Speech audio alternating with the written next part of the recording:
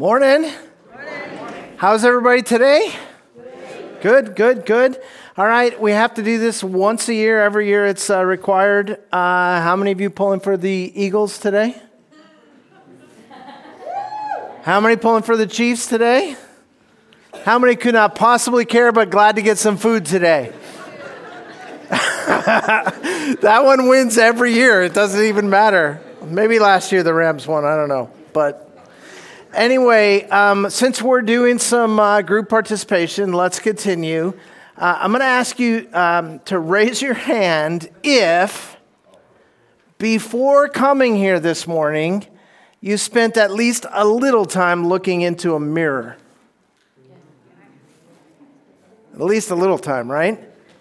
And how many of you look at least a little bit better than you did when you first looked in the mirror this morning? Ask the person next to you. They'll tell you for sure. So the reason I'm asking that question is because that is such an everyday thing for us, right?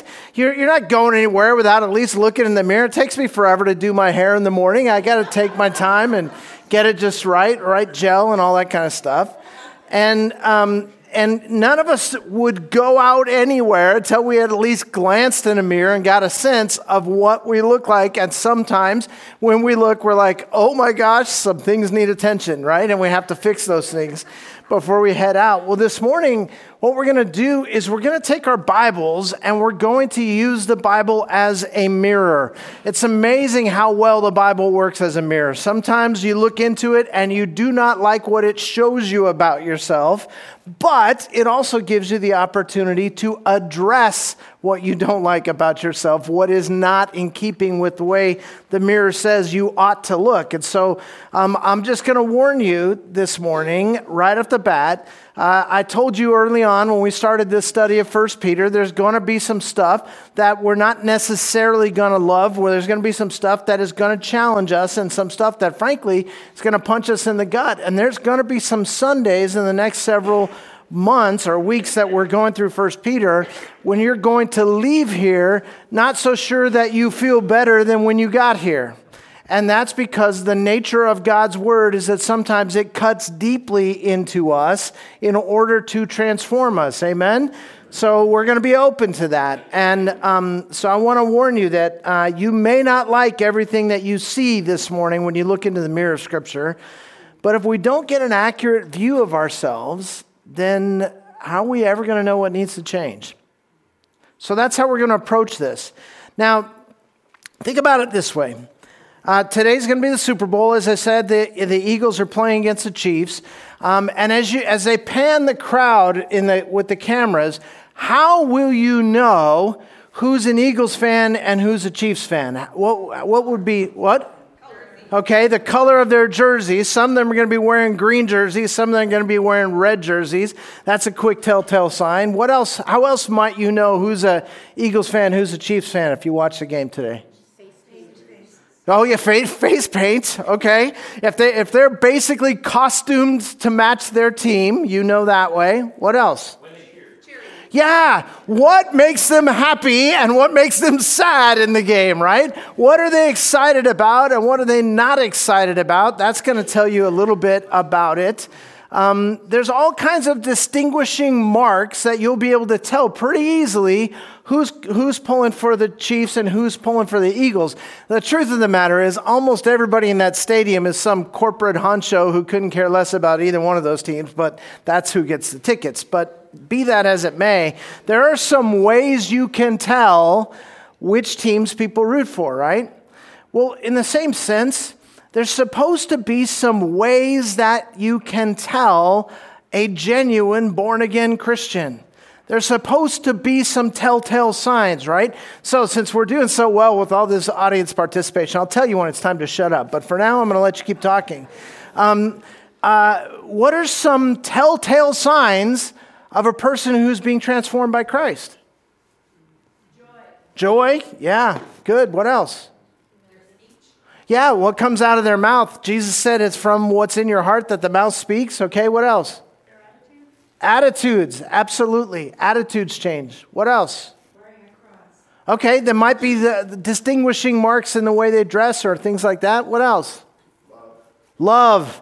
Yeah, I want to say that some guy once said, they will know you are my disciples by your love. Right? Love's supposed to be this distinguishing mark. Love for one another, love for our neighbors, love for our enemies. Very distinguishing mark of Christianity. A lot of other religions teach hatred for their enemies, but Jesus teaches love for our enemies.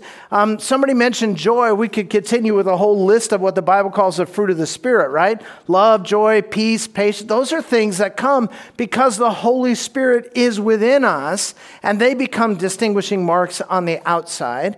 Another distinguishing mark of a real Christian is genuine worship. Now, I'm not saying that you can always watch somebody else and know whether their worship is genuine, but you know whether your worship is genuine, right? And so you have a sense of a person's relationship with God because they genuinely worship. In other words, there are certain telltale signs that are obvious when somebody has a personal relationship with Jesus. But even with that list we came up with, which was great, and that audience participation has now ended. But you're allowed to say amen, Byron. You're still allowed to say amen. Okay, good.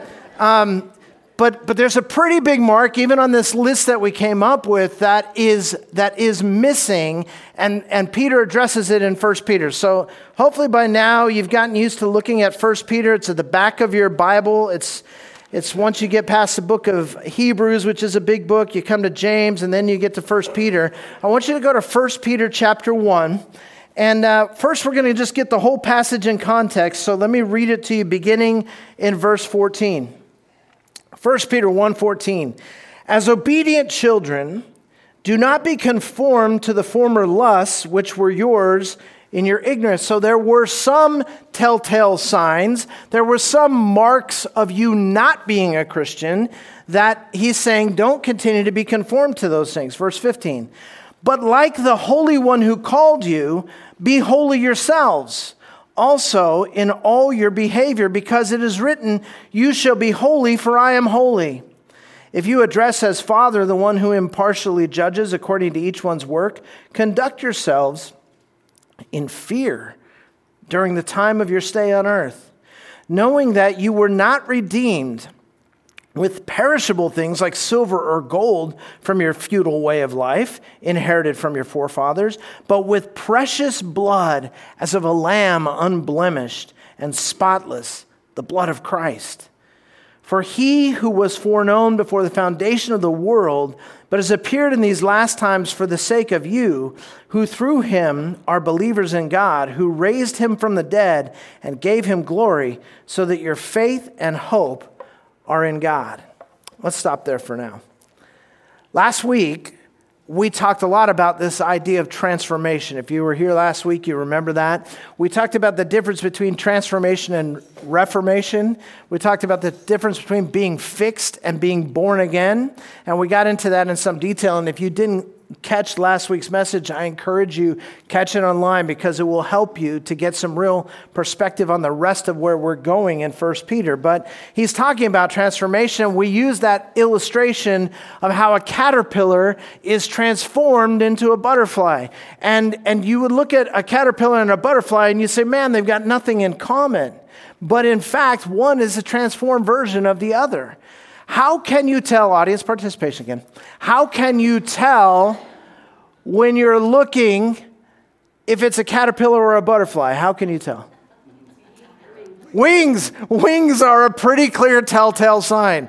If it's got wings, it's probably no longer a caterpillar.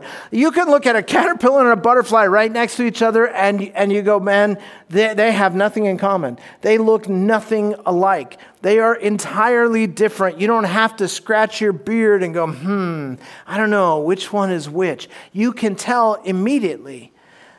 The transformation that has already taken place on the inside is now evident on the outside, and that's why this former caterpillar gets up and flies, right? It's a great illustration of the transforming work Jesus does in us. And yet, this morning, I'm sure there are church buildings all over America that are filled up with people who don't appear to be any different than the people who would never darken a church's door on Sunday mornings. We have a reputation as American Christians being pretty unchanged. Now, I'm sure that's not true of any of us, because we're the good Christians, right? But all over the world, church buildings are filled up with churchgoers who would maybe go ahead and wear that. Maybe they go ahead and have that bumper sticker on their car. Maybe they carry a big leather Bible. And yet the people who see them at work, the people who confront them in their neighborhoods, the people who bump into them in the grocery store would never have any idea that there's anything different about them. And I think as we look into the mirror of Scripture, we have to ask ourselves about that honestly. So what is up with that? Why is that the case? And how can I make sure it's not the case for me? In fact, for a lot of people, other than how they spend their Sunday mornings, a lot of professing Christians show no obvious signs since they prayed that prayer, or since they joined that church, or since they got baptized, or whatever their big sign was. And that seems to be the most common objection that unbelievers have when you ask them why they're not interested in Christianity. It's the most common objection.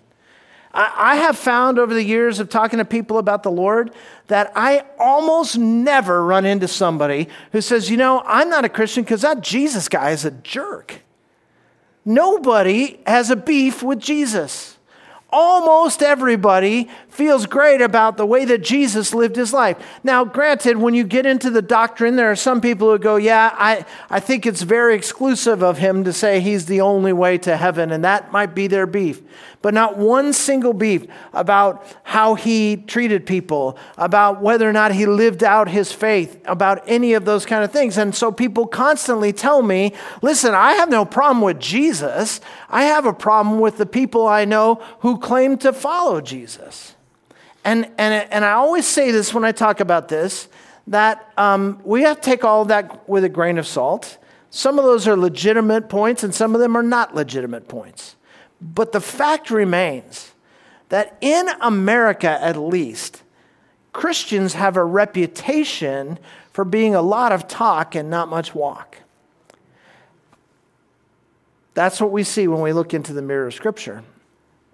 We have to ask ourselves then, what's he talking about here when he tells us that we're supposed to be holy? See, too many of us are content with basically the same lives that we have been living or were living before.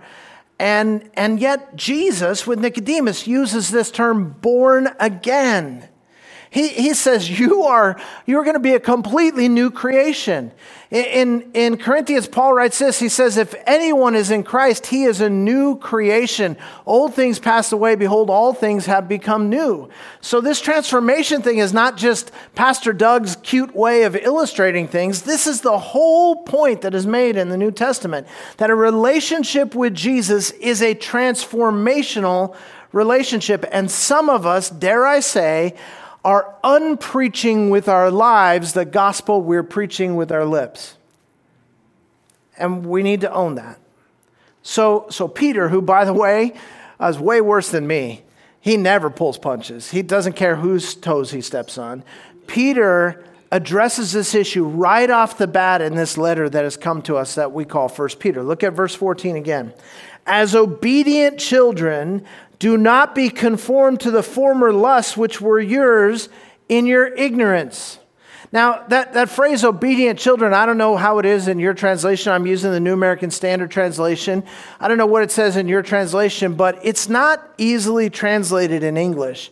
And the reason is that in the Greek, it's very clear, but in the English, it's confusing. When we read this in English, we read obedient. That's an adjective. English teachers, back me up. That's an adjective. And children, that's a noun, right? So the children are the noun. The adjective describes the noun, obedient children. But in Greek, there is no adjective here. There's simply a noun. And the noun is a one-phrase noun, and it is children of obedience. Okay? So you say, well, isn't that the same thing? No, it's not the same thing, and here's why.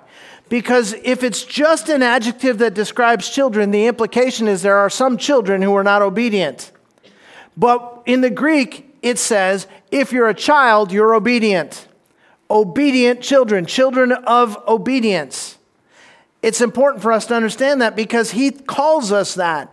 As children of obedience, do not be conformed to the former lusts of this world. And he goes on and talks about that.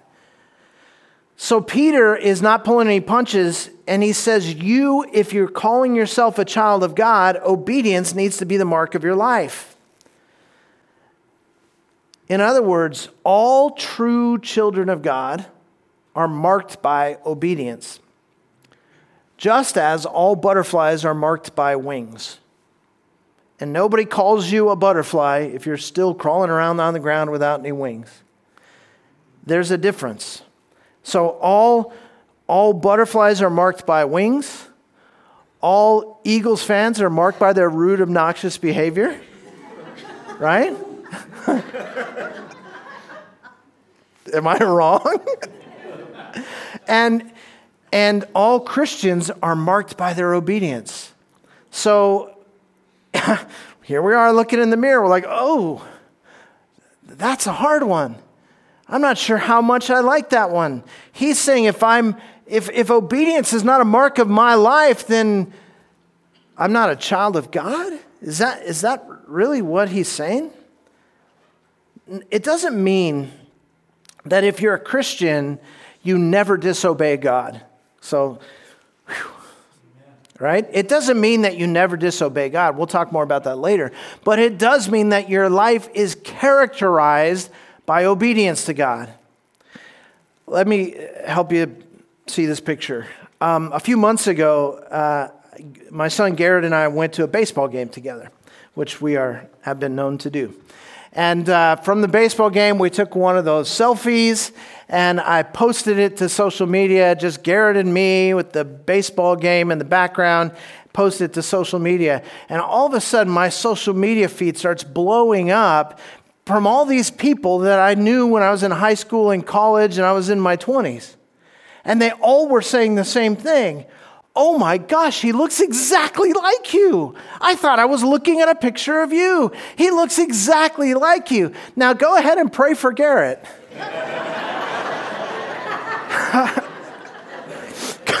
Do you know what that means? It means when I was his age, I was as good looking as he is now. And it may mean, well, never mind. Let the kid have some hope. But everybody kept saying, oh, it looks just like you. He looks just like you. He looks just like you. And it made me think about this.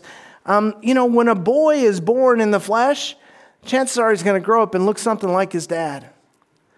And when a person is born again in the Spirit, chances are they're going to grow up and look something like their Heavenly Father. And so that's what God is telling us in Scripture. He's like, listen, as my children, you're actually going to get reformed, reshaped, remade, so that you're made, as it says in the book of Romans, conformed to the image of Christ. That we actually begin to look like our Heavenly Father. So, bad news for Garrett, you grow up to look like your dad. Good news for us, amen? So that's a process that as Christians we're in. Now, I'm not telling you this, I got to warn you, I am not telling you this so that you can judge the salvation of your friends. I'm not telling you this so you can judge the heart of your spouse or your siblings or your enemies or your coworkers or anybody like that. Remember, mirrors are for us to look into so we see what we look like. This is a calling on God's part, in our lives to say, hey, let's examine ourselves, as the Scripture says, to even see whether we're of the household of the faith. Are you actually a child of God?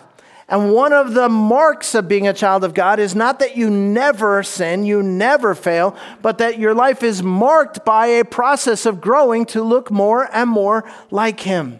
that you're being conformed to the image of God. According to Peter, a life marked by obedience to God and His Word are the surest signs of genuine spiritual life. So he says, don't be conformed to the way you used to live, driven by your lust into your behaviors, informed by your ignorance to make your choices. Stop living that way, he says. Instead, God has another prescription for us. Look at verse 15.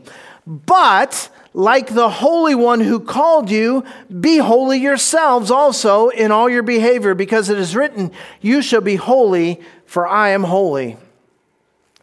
Whoa. That can't actually be serious, can it?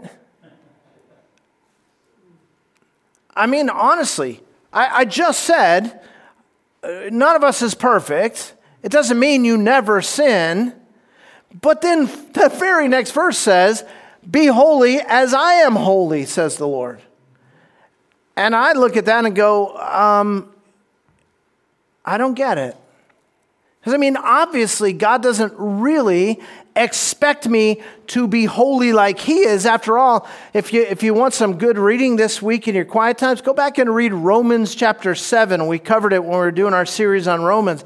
But in Romans chapter 7, Paul does this whole thing, the great apostle Paul, where he describes his struggle against sin in his own life and says, I haven't arrived yet. I'm still struggling with the flesh. I continue stumbling. I continue making mistakes. And then he transitions right into chapter 8 where he says, there is therefore now no condemnation for those who are in Christ Jesus. And then he gives us all of chapter 8, which is this glorious picture of the gospel and how you are saved from before the foundation of the world, when God foreknew you, predestined you, called you, made you alive in Christ, and that you are already glorified in Christ. So obviously, Paul understands and Peter understands that when we're called to be holy by God, it's not as if God just doesn't know that we're still dealing with the flesh, that we're still stuck in this world, that we're still being tempted by the enemy.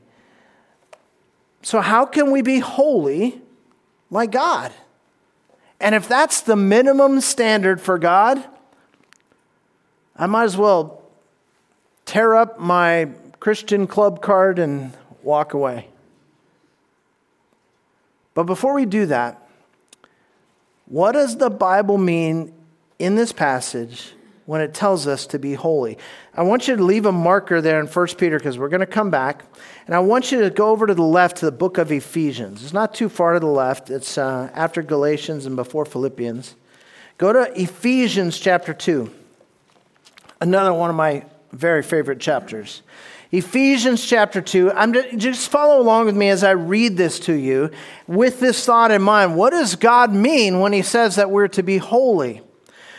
Ephesians chapter 2, verse 1. And you were dead in your trespasses and sins. There's that theme again, from death to life. It's rebirth when we come to know Christ. You were dead in your trespasses and sins, in which you formerly walked, according to the course of this world, according to the prince of the power of the air, of the spirit who is now working in the sons of disobedience. Among them we too all formerly lived in the lusts of our flesh, indulging the desires of the flesh and of the mind, and were by nature children of wrath, even as the rest. But God, being rich in mercy because of His great love with which He loved us, even when we were dead in our transgressions, made us alive together with Christ. By grace you have been saved, and raised us up with Him, and seated us with Him in the heavenly places in Christ Jesus, so that in the ages to come He might show His surpassing riches of His grace in kindness toward us in Christ Jesus. For by grace you have been saved through faith, and that not of yourselves. It is a gift of God, and not as a result of works, so that no one may boast. Obedience is the mark of the Christian just as much as disobedience is the mark of an unbeliever. Go back and look with me at verse 2. He talks about these trespasses and sins in which you formerly walked according to the course of this world, according to the prince of the power of the air, of the spirit that is now working in the sons of disobedience. We're called children of obedience in 1 Peter 1 as Christians. Christians are called children of obedience. And here in Ephesians, unbelievers are called sons of disobedience. So what is the identifying mark? Well, one of the clear identifying marks between those who are walking with Jesus and those who are not walking with Jesus is that one life is marked by disobedience to God and the other is marked by obedience to God. And then continue on in verse 3. Among them, we too all formerly lived in the lusts of our flesh, indulging the desires of the flesh and of the mind, and were by nature children of wrath, even as the rest. That's what used to characterize the lives of every Christian today, is that we used to be driven not by our love for God, not by the transforming work of the Holy Spirit, but by whatever lusts and desires I have in my flesh that makes me want to get everything for me and take care of me and make me the center of the universe. And that's how we used to all walk. Now, Paul uses this term walk all the time in his epistles. It's his favorite metaphor for describing the Christian life. He's saying that when we know Jesus, we walk with him. That where he goes, we go. And we just take his hand and he becomes the leader and he guides us, and our life is described as a journey, as a walk, as a trip that we take with Jesus. And he's saying that in general, the general description of our life is that walk, and the general description of the life of one who doesn't know Jesus is disobedience. And I love the way verse 4 begins. After describing all that mess, verse 4, but God. I'm telling you, I think it's my favorite phrase in the whole Bible. But God. You describe the gigantic mess that we're in, and it goes, yeah, but God. God intervenes, right? And as he intervenes, he changes darkness to light. But God.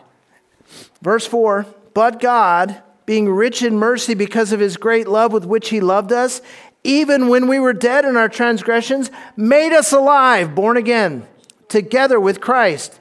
By grace you have been saved, and raised us up with him, seated us with him in the heavenly places in Christ Jesus. That's already accomplished, so that in the ages to come, he might show the surpassing riches of his grace and kindness toward us in Christ Jesus.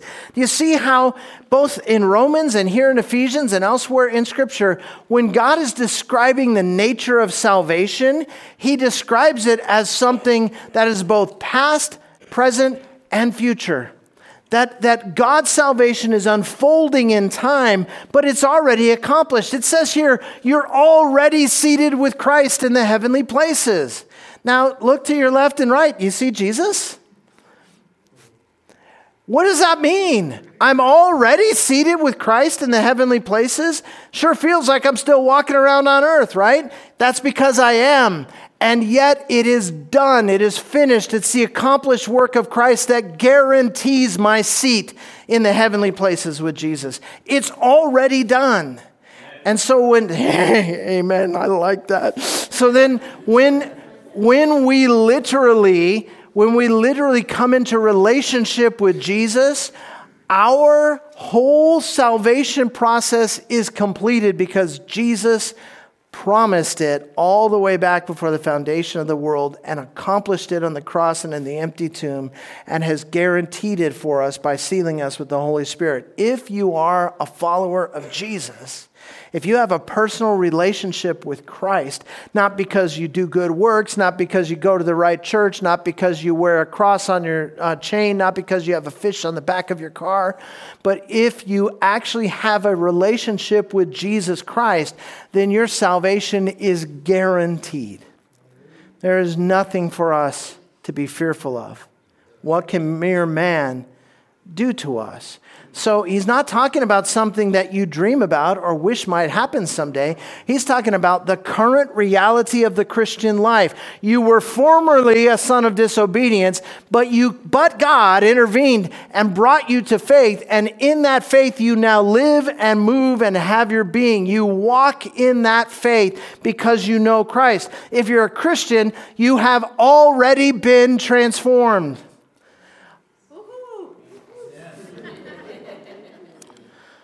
And what Peter and Paul are trying to tell us between these two passages is that since we have been born again, since we have been transformed, since we have been given new life, since we have been saved from the darkness and brought into the light, since we are in fact children of God and no longer children of wrath, we had better start living like it. That's what he's talking about when he says, be holy even as I am holy. Now let's get back to 1 Peter. 1 Peter chapter 1. Because in verse 16, he's quoting from Leviticus. It shows up multiple times in Leviticus, this statement. You shall be holy, for I, your God, am holy. You shall be holy, for I am holy, says God. He's not telling us to get to work fixing ourselves. If we haven't figured out by now that we're not going to be able to fix ourselves, then we're not paying very close attention when we look in that mirror. He's not telling us to get to work fixing ourselves and reforming our lives. He's saying that we've already been transformed in Christ. We've already been born again. We have already become sons of obedience. And it is high time, my friends, that we started living out that truth in our day-to-day lives. Living out that truth in our relationships, living out that truth in the way we handle our finances, living out that truth in what we set our eyes on and what we set our hope toward and what we set our goals for. It is high time that we started living in light of that truth. You see, too many genuine Christians are walking around today feeling defeated and questioning our very salvation because our behavior doesn't always seem to match the reality of what being a child of God is supposed to look like. We commit a sin, and the enemy whispers in our ears and tells us, see, you're still a caterpillar. You're still characterized by sin. He tells us we're still caterpillars and we might as well just go ahead and get back to crawling around in the dust because that's what caterpillars do. And a lot of us buy that lie. And we think that because I've still got sin in my life, because I still stumble, because I still want some things that I know God doesn't want for me, that maybe I'm not even saved. I mean, the Bible says I've got to be holy, that Jesus died to make me holy. Well, I'm far from holy, and we begin to believe that lie and think, well, let me just get back in the dust and crawl around like a caterpillar. But if you're a child of God, your sin no longer defines you. The finished work of Jesus Christ defines you. It makes all the difference in the world. You now have victory over sin and death in Christ. And the only question is whether you're going to choose to walk in that victory in your day-to-day living. The word holy in 1 Peter chapter 1 is easily misunderstood. It's one of those very broad words that's used in all kinds of different ways, and we're never exactly sure what he means when he uses the word holy. It has all these different meanings. When referring to God, the word holiness in Scripture almost always refers to perfection, absolute moral purity, complete perfection, the absence of any stain of sin. That's what it's talking about when it refers to God. But I have a newsflash. You're not God. I know, write it down. Write it down. You're not God. You and I, we're still marred by the flesh. We are not perfectly pure, and we know that. Who are we kidding? We're not morally unblemished, and we know that. And by the way, you know who else knows that? God. God knows that. The Bible teaches as much from cover to cover. We're told this time and time again in Scripture. So what does holy mean in the context of 1 Peter 1? Well, the same word is translated as holy here, is also translated elsewhere as sanctified or set apart. See, it means to be separated out and set apart for a sacred purpose. So let me give you some examples. The Old Testament worship in the temple, they had these utensils that they used to move the coals in the fire for the sacrifices and to move things around and all that kind of stuff. And those utensils are called in Scripture holy. They're holy. What are they? They're made of metal and wood. What's holy about that? They're holy in that they are set apart for a sacred purpose. That's what it means. The sacrifices, the meat that is sacrificed in the temple is called holy unto the Lord. It's holy. It is set apart. It is deemed to be different than any other meat that we might just eat on our tables at night. It's different because it's dedicated to God and His glory. The priests' robes that they wore during the ceremonies are called holy, not because there's anything in the linen or the silk or the whatever I don't know what they made them out of, but that there's nothing in the fabric that is somehow special. It's special because of its purpose. It is set aside and called holy in that sense. In the Mosaic Law, here's one you're very familiar with. In the Ten Commandments, we're told to remember the Sabbath and keep it holy. That's interesting.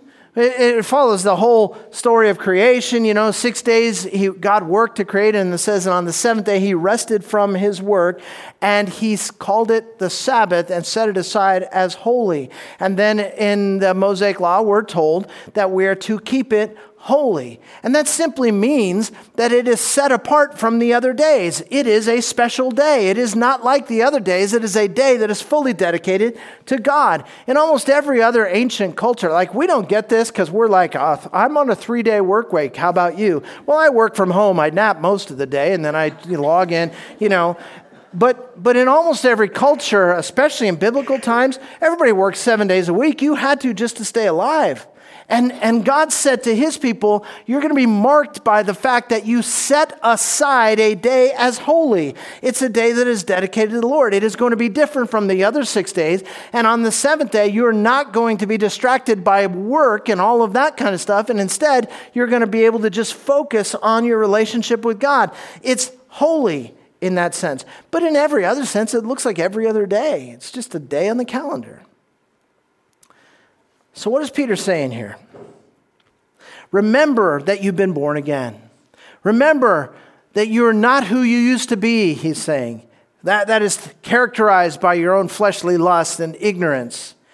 You're a holy child of God, set apart for God's glory. In other words, if you're a Christian, you should be different, and your life should be an offering of praise to God. That's what it means to be holy. He's saying, hey, stop stumbling around like a zombie.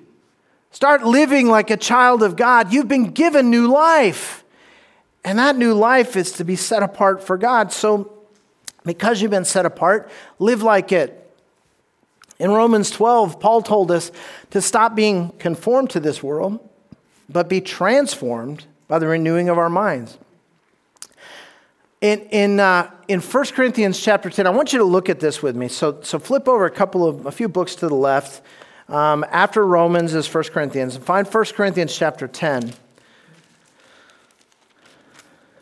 In 1 Corinthians chapter 10, verse 13, here's what it says. No temptation has overtaken you, but such as is common to man. And God is faithful, who will not allow you to be tempted beyond what you're able, but with the temptation will provide the way of escape so that you will be able to endure it. Now, I wish I had another 20 minutes to just preach on that verse, but some of you are already looking at your watches and going, man, the crowd at Denny's is getting big already. So let me just move here. But I do want to point this out. It says here that we're all going to be tempted. Your temptations may feel very unique to you, but they're common to man. We're all tempted in just a few basic ways, and the nuance of those temptations changes from person to person or situation to situation.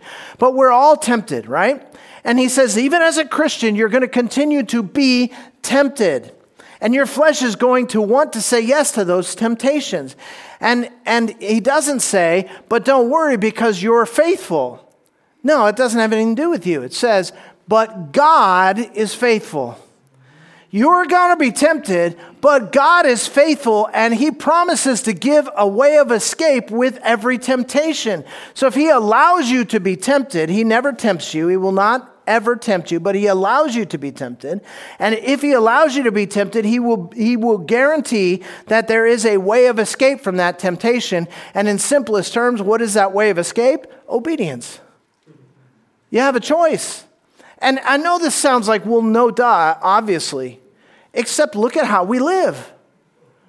We live sometimes like we got swept away in a tsunami of sin. Like I was just minding my own business and whoosh, I got taken away into sin. He says, no, temptations come and you have a way of escape. There's always a choice if you're a Christian. You always have an option. If you're a child of God, then you don't have to keep crawling around in the dust. You are holy, you are sanctified, you are set apart for his glory. By his grace and power, you can reject temptation and instead embrace God's will for your life. You can let go of bitterness and live in peace. You can repent of sinful habits no matter how long you've had those habits or how much you've fed into them. It's not about your faithfulness, it's about God's faithfulness.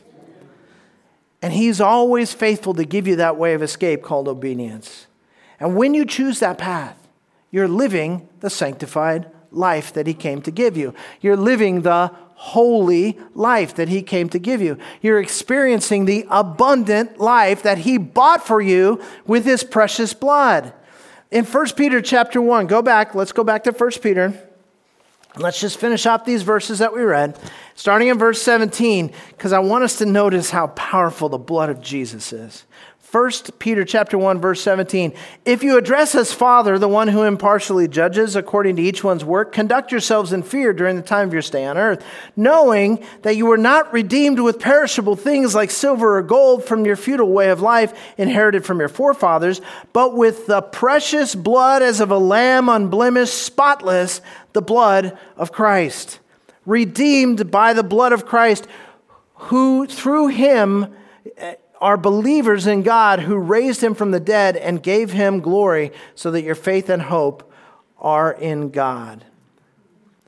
Verse 21. If you're a Christian, you are not your own. You signed that over.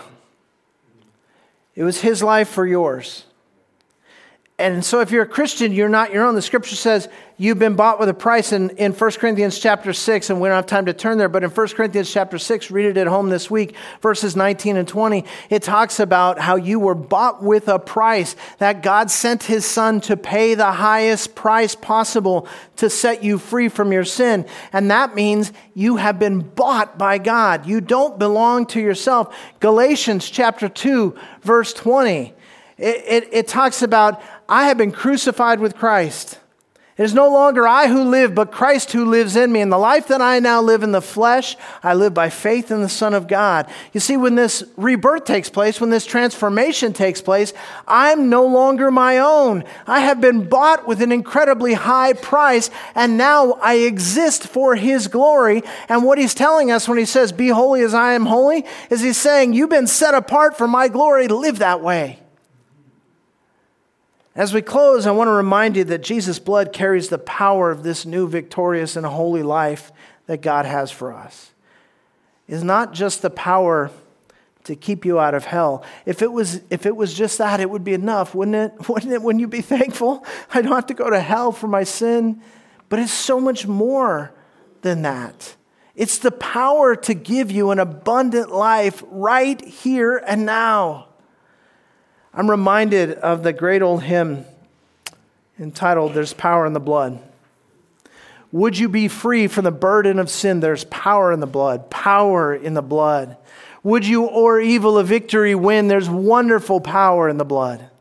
There is power, wonder-working power in the blood of the Lamb. There is power, wonder-working power in the precious blood of the Lamb. Would you be free from your passion and pride? There's power in the blood, power in the blood. Come for a cleansing to Calvary's tide. There's wonderful power in the blood. Would you be whiter, yes, brighter than snow? There's power in the blood, power in the blood. Sin stains are lost in its life-giving flow. There's wonderful power in the blood. Would you do service for Jesus, your King? There's power in the blood, power in the blood. Would you live daily his praises to sing? There's wonderful power in the blood. There is power, wonder-working power in the blood of the Lamb. There is power, wonder-working power in the precious blood of the Lamb. Now, if you don't know that song, go look it up. It's cool. The blood of Jesus is enough to give you new life, a sanctified life, a transformed life, a holy life is yours in Christ. But the ball is in your court. He's made all of this available to you. How will you choose to walk? That's the question. Let's pray together. Lord, we're amazed that there's power in the blood. So much power because there's also so much power in sin. And our sin has dragged us away from you. Our sin has interrupted the joy of our life. Our sin has put up stumbling blocks in our relationship with you. Our sin has ruined our relationships with others. Our sin has led to depression and hurt and pain and death and eternal damnation. Sin is powerful, but it's nothing compared to the blood of Christ. And we're so thankful, Lord Jesus, that in your grace, in your power, you have set us free from the power of sin, that you have set us apart, sanctified us, and made us new in Christ, that we too can be holy as you are holy, even right now, sanctified, set apart, and that one day, the scripture says, we will see you as you are because we will become like you, and in heaven we too will be holy. And so, God, we thank you for this incredible power in the blood of Jesus Christ. In Jesus' name we pray. Stand up. I want to just pray a blessing over you. As you go from this place, may you experience the power of the blood. May you walk in the joy of newness of life. May you be a light to a dark world, that the world may know that there is power in the precious blood of the Lamb. God bless you.